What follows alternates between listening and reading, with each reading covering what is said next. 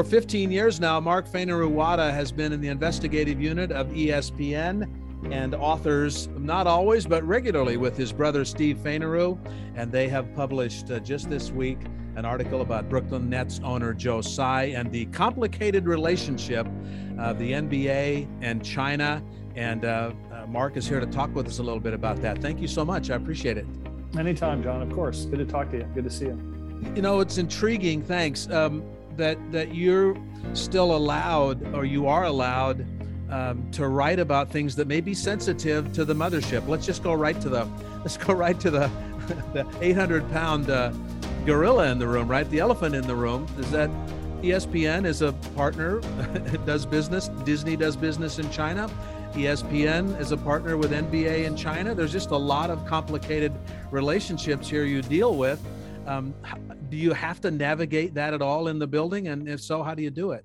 I mean, yeah, I think I think it would be lying to say it's not without its complications. Of course, like, it's a weird deal, right? I mean, I think, Steve and I, fortunately, are somewhat used to dealing with this, and our investigative unit is, frankly, I mean, part of the unit's charge is to do these kinds of stories that are often about our business partners. And so, prior to, Steve and I spent several years and, wrote a book about, the ESPN's largest business partner, the NFL, and denial over the issue of football and brain damage. And, it creates certainly interesting dynamics at times that sometimes make things complicated, or sometimes lead our bosses to get phone calls that are not fun for them to take. But at the same time, I have to say, it's for the, ESPN has been really supportive of us doing this work. And, I've seen a lot of messages today of like, wow, I'm really surprised ESPN did this. And the reality is, I've been there 15 years. And when I went, one of the questions I had before I took the job was, is this going to be a problem? Is this going to be an issue? And I was assured it wouldn't be. And we've been really, backed up and supported to be able to do this kind of work. So is this in some respects a kind of a John Skipper legacy where, they brought him in years and years ago and you wanted to do journalism and he's no longer there, but you guys are still doing journalism and doing some serious journalism? Yeah. I mean, I know, I don't know the history predating Skipper, certainly, but I know that when I came to the company, there was definitely this edict and a demand. They were creating, frankly, the investigative unit that I joined. They had been doing that kind of work. But they really ratcheted it up and created a unit that was built around a number of people, and I was fortunate enough to join it, and there was incredible support to do this kind of work. And since then, since Skipper has left, and now we have Jimmy Pitaro as the leader of ESPN, and and there's been no sense that we can't do this work anymore, or shouldn't be. And we've had the good fortune of meeting and talking to Jimmy at various points, and he's been nothing but supportive of our unit, addressing stories that are frankly, as you say, complicated for the network. And I, of course, like, I don't think, the NBA does not like this story. We spent time, with them on the phone at various points, and they're just not happy. But, this is what we do. I sort of, I feel like we'd be failing if we weren't doing stories that were sort of focused on this issue. So let's go back a step here now and sort of explain what we're talking about. Big article posted April 14. Joe Tsai, for the last 2.5 years, has been the sole owner of the Brooklyn Nets. Also, one of the people, the right-hand man to at Alibaba in China. He's a Canadian, American, Chinese businessman, billionaire. And the story essentially is about Tsai, but it is beyond that. It's about a major American business, the NBA, and how it has to navigate China. And it probably could it not, Mark, 1,000 other businesses, 2,000 other corporations in America who are doing business in China? I mean, I think in some ways, yes. I mean, and I think in some ways the NBA wishes, like, well, why are we going after the NBA instead of writing about Apple and, or anybody or Nike or what? My answer is, well, we're a sports network. So there's plenty of opportunities to do those stories. But I think, yes, that's a very real issue for a lot of companies that are doing business in China. I think the unique piece about the NBA is twofold. One, basketball is so hugely popular there. Fans are wild about it. And I mean, sure, people love Apple products, for example, or other goods that they get, but there's a sort of cultural phenomenon around sports, certainly, and even more so around basketball. So I think that's part of it. And then, of course, they thrust themselves into this situation, or they were thrust into this situation in 2019 when Daryl Morey, then the general manager of the Houston Rockets, tweeted his support of Hong Kong protesters who were protesting for sort of a pro-democracy movement there. And I think that's when we really grew interested in the issue. And the story is, we knew nothing really about sort of the dynamic between China and the NBA. And seeing the way that tweet changed everything really, and the aftermath and the reaction to it was startling, right? The NBA suddenly was off in China. Sponsors fled like crazy. Silver got it from both sides. First partly from China over his support for free expression, and partly from politicians here in the States on both sides of the aisle who felt like he was somehow kowtowing to China. So, it's a really complicated dynamic for the NBA, and it's just really fruitful reporting area to take a look at.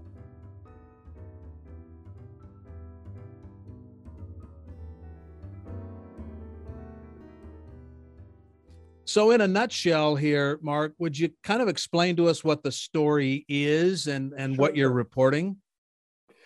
Yeah, so we decided after the Morey tweet back in 2019 sort of exposed these tensions between the NBA and China that we really wanted to look at different ways in which that manifested. And we ended up with, there were abuses involving Chinese coaches hitting kids, and they'd opened one of those academies in this region that is Xinjiang, which is in Western China, where the human rights, some of the worst human rights abuses in the world have been alleged against China by human rights organizations, the United States, other countries, calling it a cultural genocide. So one of the things we really grew fascinated in was after the Morey tweet, Joe Tsai, the owner of the Brooklyn Nets, he posted on Facebook this fairly impassioned explanation of why he thought it was so problematic that Morey had tweeted what he did.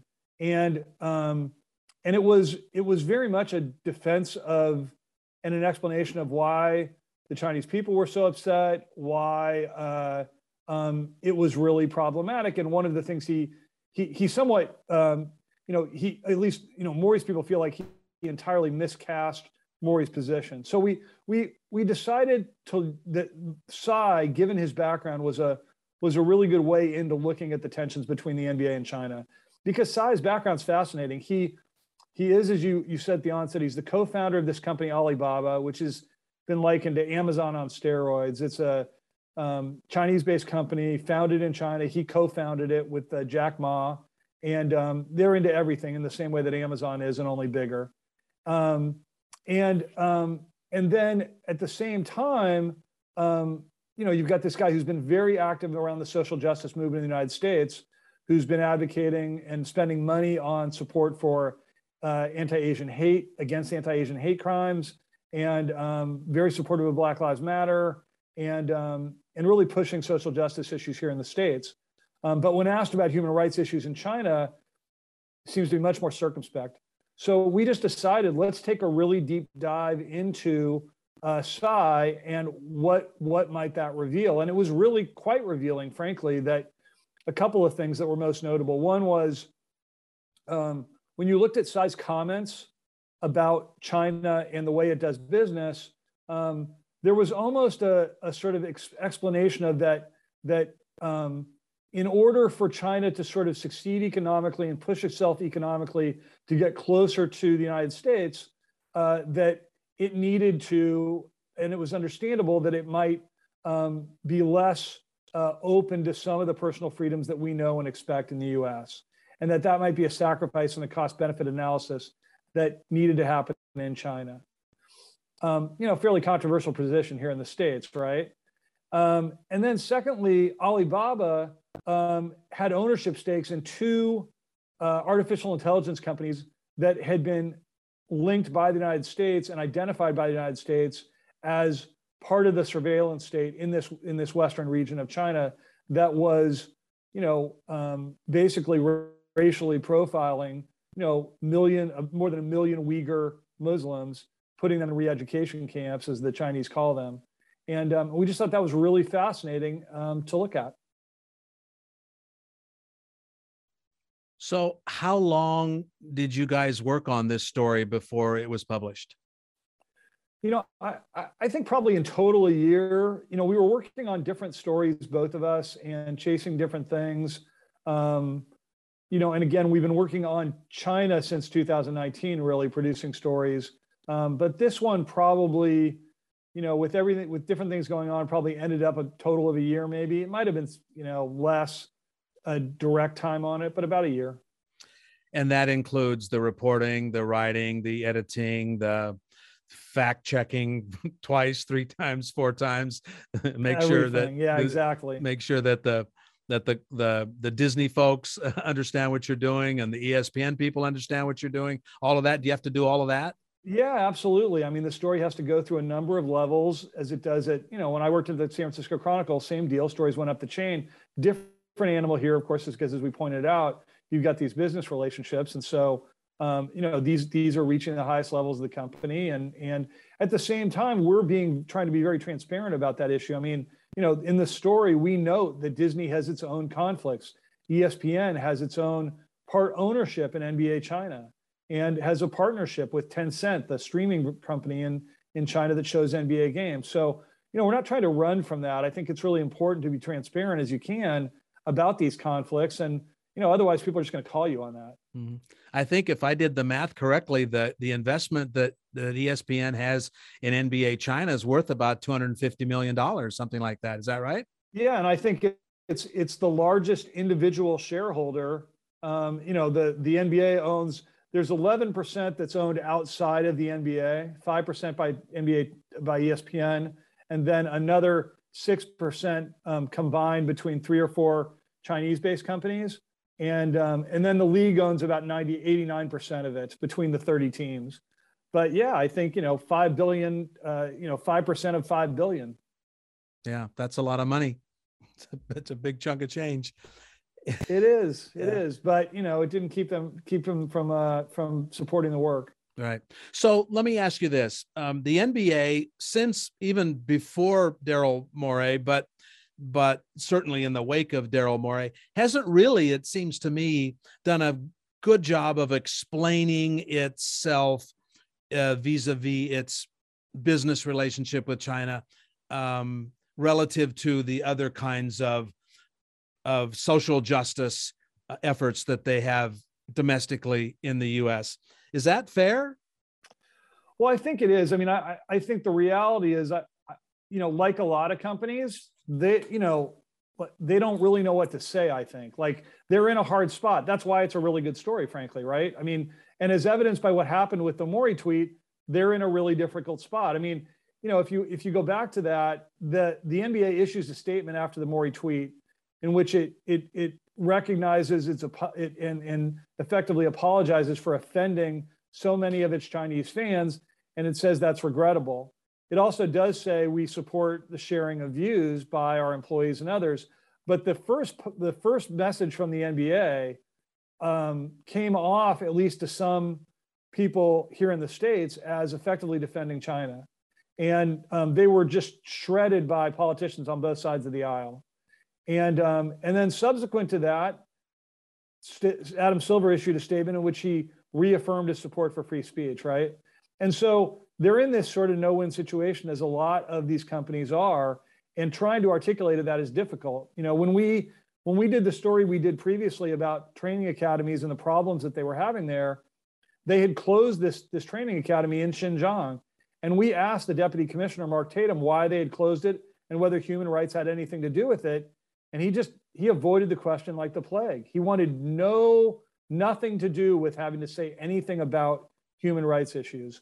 I think the league would say, like a lot of people do, is like, well, we can say what we want and address the issues we want here in the States and the social justice issues we feel that we can address. And that doesn't mean we're required to deal with other social justice issues. And I don't have any quibble with that one way or the other. I don't think that's the issue.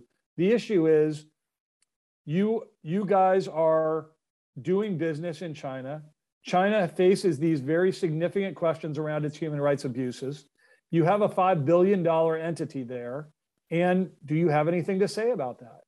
And I don't think anybody's required to take stances about social justice, but they're in a complicated deal. And unfortunately for them, they're being asked about it. Mark Fainaru-Wada and his brother Steve Fainaru are the authors of a piece this week in ESPN about Joe Tsai, the owner of the Brooklyn Nets, and the NBA's complicated relationship in China. I'm John Schrader. Thanks for being with us. Were you pretty sure that Adam Silver wasn't going to talk to you, that Joe Tsai wasn't going to talk to you? Or maybe the question is better phrased. How do you deal with this when two of the major characters in your story aren't going to talk to you? I mean, I think we've become somewhat used to this. I mean, when we were doing stories on the NBA, the NFL, I mean, we got shut down by them almost all the time. And so I think, you go in, that can't be a requirement of your story. Like, you can't rely on that. We made a ton of efforts to try and get Tsai to go on the record and talk to us and to address these issues. And, I think, like the league, and as is pointed out in the story, he's in a really difficult spot. And, I think one thing is, our experiences at the NBA is much more cooperative than the NFL is in terms of at least from a PR standpoint. We have conversations with the PR folks at the league, and they try to help, and we can fact check with them and all of those things. Mike Bass is quoted in the story, the head of communications for the league. That kind of stuff really never happened for us with the NFL. They just really avoided us. So, on the one hand, the league has been, as cooperative, I think, as probably they could be. On the other hand, again, I think they can only do so much here. And as you mentioned, you guys worked on League of Denial. You wrote a book about it. You were involved in the documentary film that was put together that ESPN eventually decided not to be a part of. So you have plenty of rocky waters that you have navigated in these kinds of stories before. And I'm guessing that NFL would have been even more complicated and difficult for you to deal with. Yeah, I think that's right. I mean, again, this is not an uncomplicated story, and the NBA didn't want it. But those issues around the NFL, ESPN has I think it's, $2 billion a year contract with the NFL. Nobody is even close to the NFL in terms of popularity. So, the League of Denial, experience was certainly the most challenging one we've gone through. And I always tell people around that two things can be equally true. ESPN deciding at the last minute that it was no longer going to have its name associated with the documentary was a really difficult thing to experience and worrisome from a journalism standpoint, that they were making that call.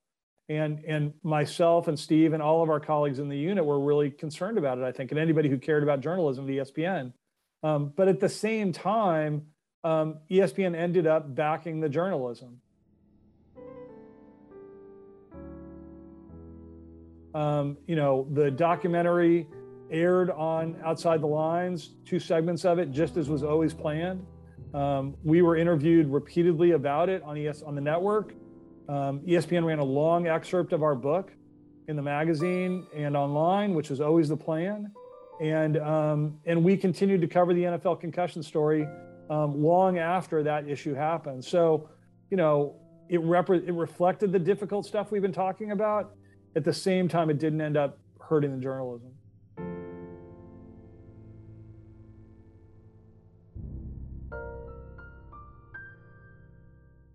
One thing that always comes to my mind is you work on a story like this, and you get really close to the people you're working with, the editors, the reporters, the researchers, all of that.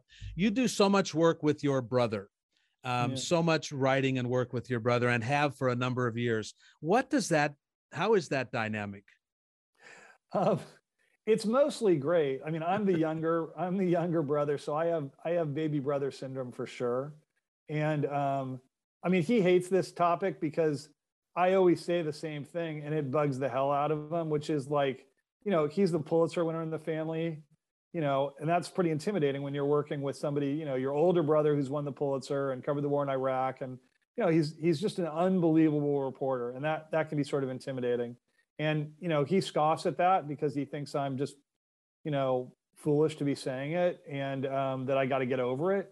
But, it is what it is. And so for the most part, other than, I think periods of time during the book writing process, which he thrives on much more than I do, that was probably the hardest time, but mostly it's fantastic. I mean, we get to travel together on a lot of stories. We talk all the time. We write together. The reporting is fun. We both have the same mentality, I think, about wanting to do stories that really matter and have impact in the world, and mean something to society, and feel like you're making change, which is every reporter's dream. So I think we both have sort of similar sensibilities about what we want to be doing. And, it's just the two of us. We don't have any other siblings. And so I mostly feel just unbelievably lucky. It's a really cool thing. So how do you share the work when it comes to the writing and reporting? Do you write half of it? Is one of you a little bit more of a prolific writer than the other? Or how do you share that? I mean, it's a mixed bag usually. It depends on the story. Steve's a better writer than I am. So oftentimes, what we'll do is we'll write a first draft and then we'll trade drafts. In the book, we just took different chapters of the book and then we traded them off and edited each other. And then Steve took it from there and sort of made sure we had the same voice. And so I think it's a mixed bag usually, but the reporting's always sort of split pretty evenly. And then, usually one of us will write a draft, more often than not Steve, and we'll trade it and do a lot of editing. So you mentioned that you want to do good in the world, that you want to make some change. And is this a good case study of what you guys are doing to say to sports journalists, to sports consumers, that yes, in a huge sports media company that has billions of dollars invested all over the world, that to people who are interested in this, that yes, you can find a place here where journalism is really important, where what we're doing is really important, and we're showing the world that we can do this? I mean, I'd like to think so. I mean, I don't, I on a daily basis, I just think of it as my job, and I'm really lucky that I've got it. And, especially after the pandemic and, some of my colleagues lost their jobs, and, and we recognize, I think, in the grand scheme of the network, we're this little bitsy little thing, right? And, the network is driven by games and trades and news and people talking about those things all the time. And I think we just feel really lucky to have this opportunity. Investigative reporting is really expensive, unfortunately. And one of the beauties of working at ESPN is that, you've got the resources provided to spend a year on a story like this. Or, Steve did a story involving, a Syrian national soccer team and spends, time traveling all over the world. I did a story on Russia's influence on the Olympic movement and FIFA, and we flew all over the world, including Russia. So I think it's like, again, I think as I said earlier, Steve and I think all the guys and our people in our unit just thrive on feeling like we can do work that in some way is going to make a difference. And gratefully, ESPN continues to support our ability to do that. So we're having this conversation just hours really after this story is published. In those hours, have you heard from the NBA, and what do you hear from just regular average Joe fans about the work? I mean, the NBA had quibbled with a couple of little issues, even beyond the long conversations we'd had with them before the story ran. So, but that's the extent of it. I mean, they're not happy with elements of the story, but it is what it is. And the feedback so far has been really, really positive. And it's always hard for me to know how much a story is moving, really. There's a ton of feedback on Twitter, but I feel like that's not always indicative of whether a story is really moving. It's Twitter. It's this own little small world. So I don't know what the numbers are, but, I think one of the sort of reaffirming messages that I really like to see, which we've gotten from a number of followers, is it's really cool that ESPN is doing this story, or I'm surprised that ESPN did this story. And, it's it speaks well of ESPN's journalism that they did this story, and that's addressing the issues we've been talking about. So do you hear from your colleagues as well as your competitors? Yeah, I think I think we hear it. I don't think competitors are like tweeting about it because I don't think they want to look like they're like, why would ESPN do that? But I think, I certainly I have plenty of friends who are not at ESPN who, ask about this question all the time that you're asking, like, how do you guys do this? And, I think they're really pleased to hear that we're able to, and then but when I say like these people are tweeting this, it's just random people, it's followers of ours who say this. And then, it's also gratifying to see people who you respect in the field, saying really, generous things about you. So, would you label what you do as fun? Everybody wants to enjoy their job. Everybody wants to have fun and get up in the morning and say, woohoo, I'm going to work. Is that how you look at this? I love my job. I'm really lucky. I mean, I am. I'm just ridiculously lucky. I get paid more than I imagined I'd ever be paid to do journalism. And, but better than that, I'm getting to do stories I really care about. And, I get to work with my brother all the time. And, I enjoy the people I work with. The stories are really interesting and fascinating. I mean, I was ready to be done with this story because it took a while, but I find this topic so fascinating. I mean, it's really the tension that the league faces, is a story. Like, you just can't get around it. And I find that so interesting. So, and I find Cy really fascinating. So I love my job. I'm really lucky. Can you tease us a little bit about what maybe the next, the thing with the NBA or with because, we know that investigative reporters do stories and they say, well, there's another story here. We're working on this one, but there's something coming up in the future. Well, I think I would say, I'm actually looking for a new story, so feel free to let me, pitch ideas or whatever.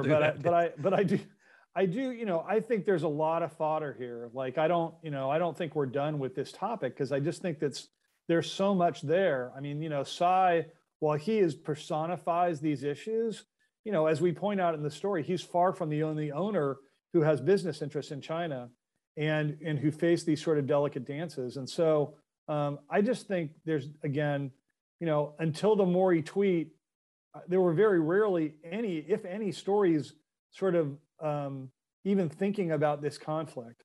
And so to me, I just find it, again, fascinating and we're chasing some more. I don't know where it'll exactly lead us, but I don't feel like we're done with it.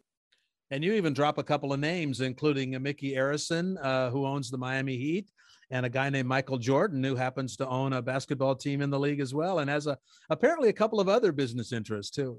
Yeah, well, Nike does a little bit of business in China, right? It's like I think the number, I can't remember, it's like 19% of revenues are coming out of China supposedly. So these are issues. These are major businessmen who own these teams, obviously, right? And so China is the largest economy in the world, and so it only stands to reason that a lot of people are going to have business interest in China, and what that means for them and what the companies they have relationships with is really fascinating, I think.